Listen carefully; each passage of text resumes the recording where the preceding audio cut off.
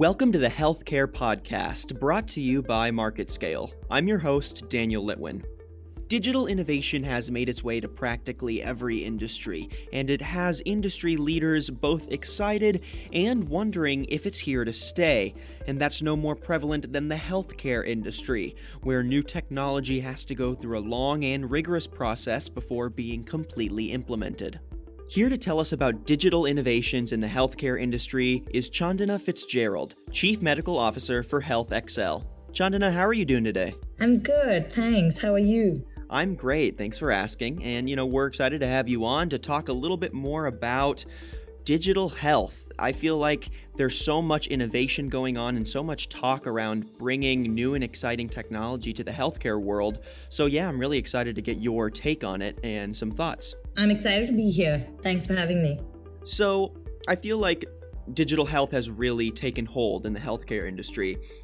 And there's a lot of big talk of innovation and investments and new ideas. But I guess I want to know, have you seen that talk turn into action? What do you think the impact of digital health is on the healthcare industry? So obviously digital was a bit late coming into the healthcare industry compared to, say, many other industries. And when it came, it was the new shiny toy. So there was a lot of a big investment going into it. But over a period of time, people saw that there were not as many outcomes for the type of money that was going into it.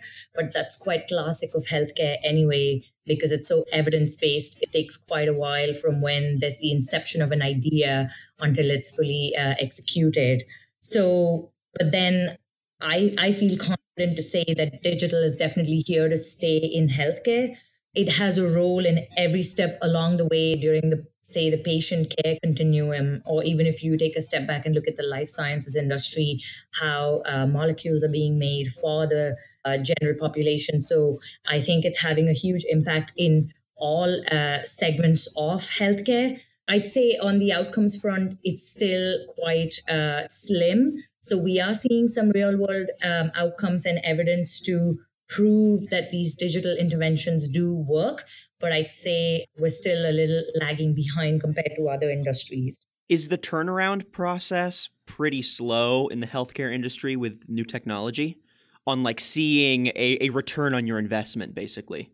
100%, although I don't think it needs to be that way. But if you see historically, the way that, say, a drug was validated is for it to undergo a clinical trial. And there are so many phases in which that happens. So it's quite protracted, the timelines. Similarly, just medical education itself actually takes so long. Anything that's being tried and tested in the industry has to undergo rigorous testing. So there are really protracted timelines as a result. And that is quite true for digital as well, but not necessarily because the intervention itself requires long testing times, but because there's a bit of reluctance in adoption of some of these solutions. So a lot of it is happening just in pilot capacities in various centers, but the mainstream adoption of it, I think there's a bit of lag in that happening.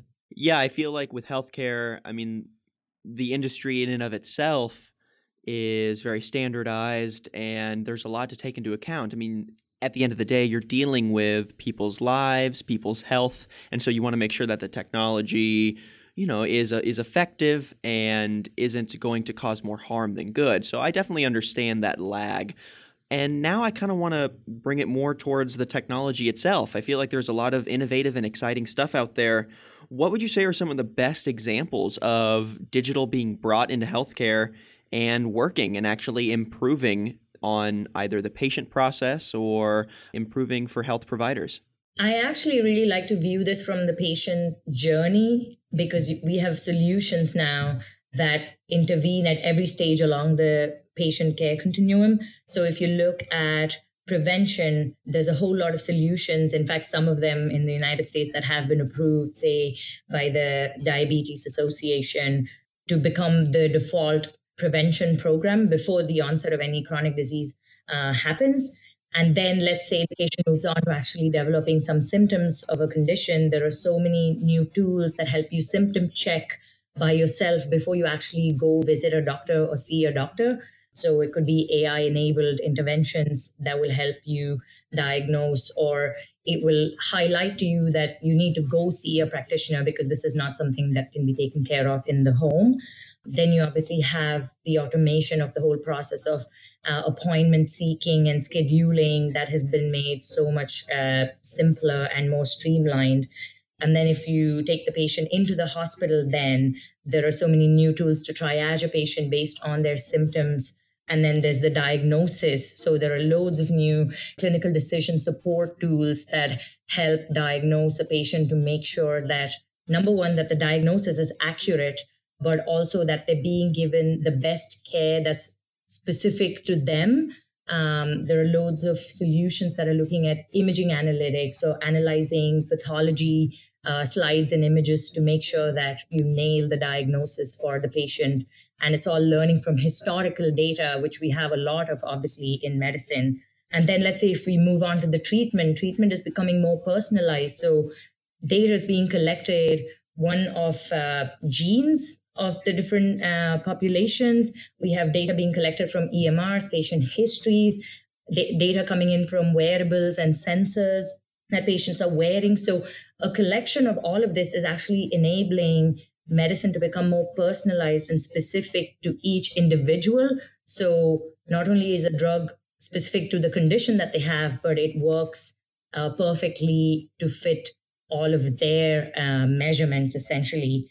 And then if you look at the patient then out of hospital, there are so many solutions to make sure that the post-acute care phase is smooth and that we keep the patient out of hospital and prevent readmissions. A lot of interesting remote monitoring tools, including the likes of some avatar-based kind of avatar nurses, possibly artificial intelligence-enabled chatbots where there's regular check-ins with the patient, medication reminder tools, rewarding mechanisms to make sure that patients are compliant to their treatment regimen, and so on. So I think digital interventions have basically happened along the patient journey, like I highlighted. So let's break each one of those down because there's a lot of exciting stuff there. Let's start with prevention. So you mentioned some new technology that helps patients check their symptoms before they ever come in to see their doctor. How is that technology different than, let's say, someone just going online and typing their symptoms into WebMD and then being absolutely frightened by the results? I mean, I must say I actually really like WebMD, but having said that, these are more interactive and they're constantly learning from the conversations they have with different patients. And we should also assume that this solution possibly has access to all of your existing medical records and your medical history. So it's a more intelligent platform, which is learning from the inputs that you're giving. So it's not just going to take your symptom and give you a textbook sort of information on what you may have. And it probes you further to kind of extract what all are the different symptoms you're experiencing before it makes a conclusion. But I'm not saying that this is a done deal and that all such solutions are giving you accurate diagnoses, but it's something that's being actively worked on.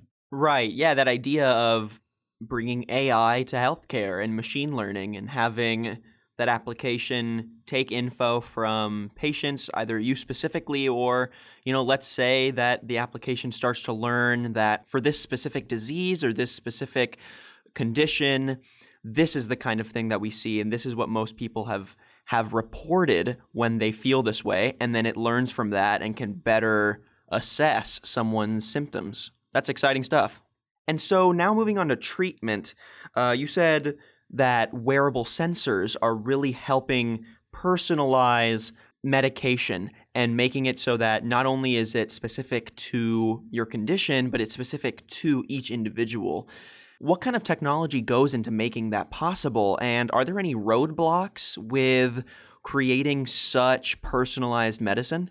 I'd say the wearables and sensors more so kind of pick up on your vitals while you are away from the doctor or away from the hospital in between your visits. So it's picking up on things like, say, your heart rate, which is your pulse, your respiratory rate.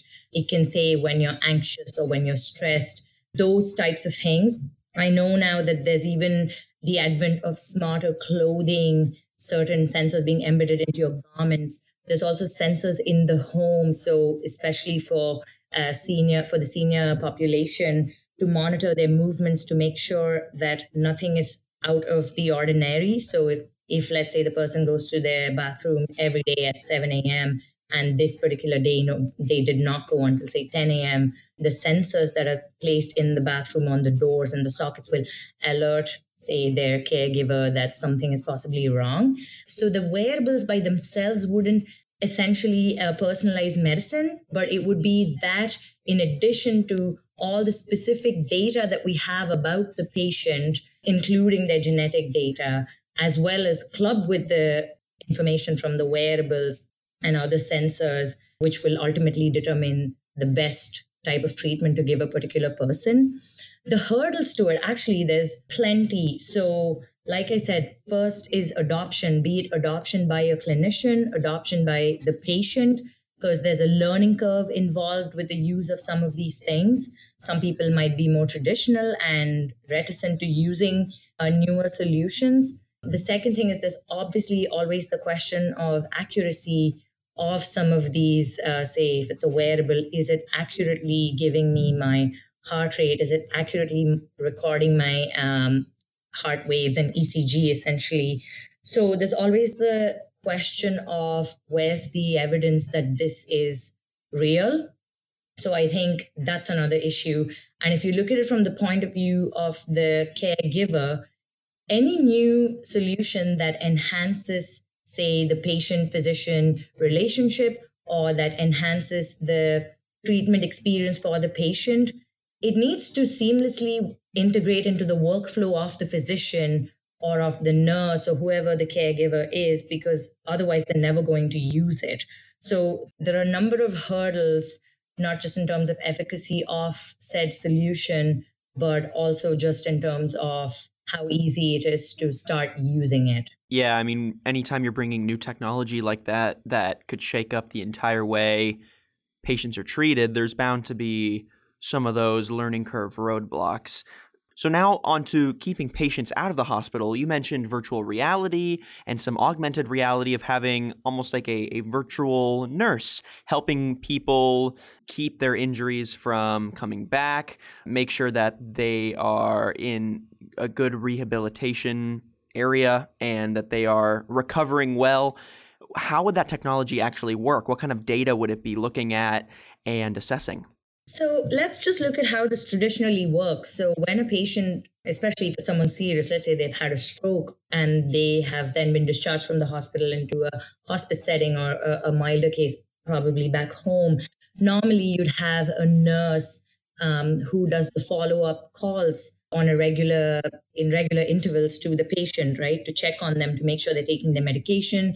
There'll be contacts with the physical therapist to make sure they're undergoing their rehab, to put in a level of automation into these steps, essentially. So instead of a physical nurse calling you, you can have an avatar nurse who has been trained with the information that exists on the person's electronic medical record, as well as all other physician charts, all their labs and radiology images, etc. So all of the historical data about the patient is there, including what treatment they've been prescribed, using this avatar form to call the patient essentially and check on them to make sure, or send them messages, get them to check all their vitals on a regular basis. Similarly, all of the physical therapy modules can then be delivered online instead of the patient having to go to a center, because that actually is one of the reasons for heavy drop-off rates, because patients are just not that compliant. They're not going to travel and go to a new center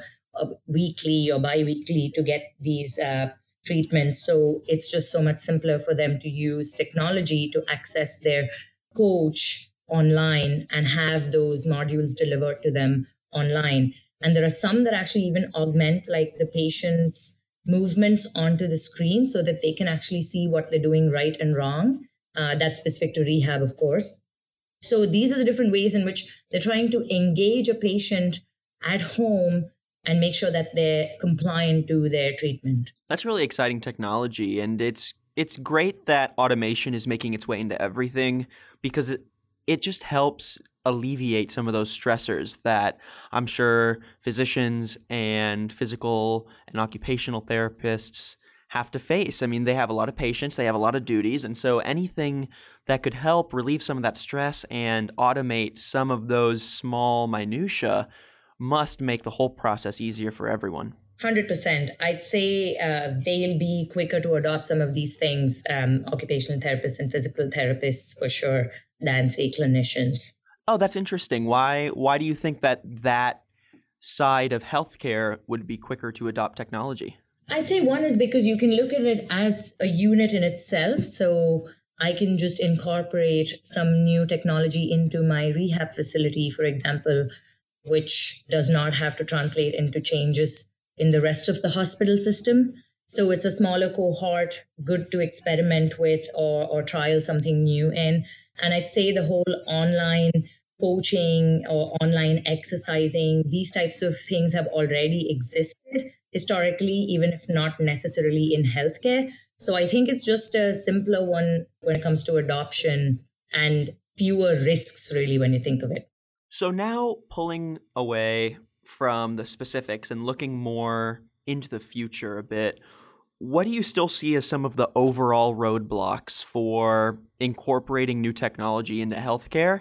And just what do you see on the horizon for digital health? I definitely think that as a clinician, I was not trained in digital health at all. Everything I've learned has been through my journey in my line of work, essentially. And I'd say it's the same for most currently practicing doctors.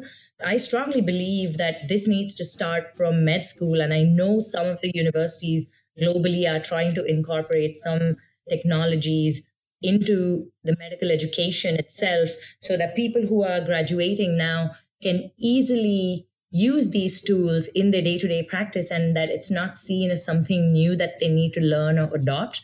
So I'd say that needs to happen to make the whole process simpler for clinicians. But in terms of adoption, there are so many challenges because at the minute, a lot of the innovation is happening in the form of innovation teams within large organizations, be it a hospital, be it a pharmaceutical company, and how we ensure that this translates to wide-scale adoption throughout that particular organization. I think there's a challenge in that to make sure that innovation is going into all the different departments or sections. That's definitely a big challenge. And then I think in terms of expectations as well. So we just don't have enough results from digital interventions or technologies to 100% prove. So I know that the FDA now is actually taking big steps in approving of solutions and putting their stamp on solutions, which I think will make the adoption a bit simpler and increase people's trust in some of the digital solutions that exist. So that's a good step in the right direction. So I think we need a bit more of that. There are a lot of ongoing trials as well to test out digital interventions. So my hope is that what is now a barrier, that is the lack of sufficient evidence and real-world outcomes, in some years from now, we will have those results, we will have those outcomes fully established. So that should then make it easier to use digital health tools and solutions. Well, hopefully in a near future, clinicians and physicians can get that training they need to integrate that technology into their daily practice. And, hopefully some of those hurdles that the industry, puts in front of bringing technology in, because like you said, it is an evidence-based industry and things need to be pretty perfect before they come into the scene full force. So hopefully in a near future, we can overcome those roadblocks and we can see digital health really prevail in the healthcare industry. Yes, I completely agree. I'm optimistic and probably a bit biased as well. Yeah, right. Well, I'd say we'd all like to see some innovations, but I see where you're coming from. Well, anyways, Chandana, thank you so much for coming on the podcast and giving us some insight on digital health in the healthcare industry. It's been my pleasure. Thanks so much for having me. Yeah, absolutely. And thank you everyone for listening to today's podcast. And if you'd like to find out more or listen to previous episodes, you can head to marketscale.com/industries to subscribe to your favorite articles, podcasts, and original video content from your favorite industries. I'm your host, Daniel Litwin. Till next time.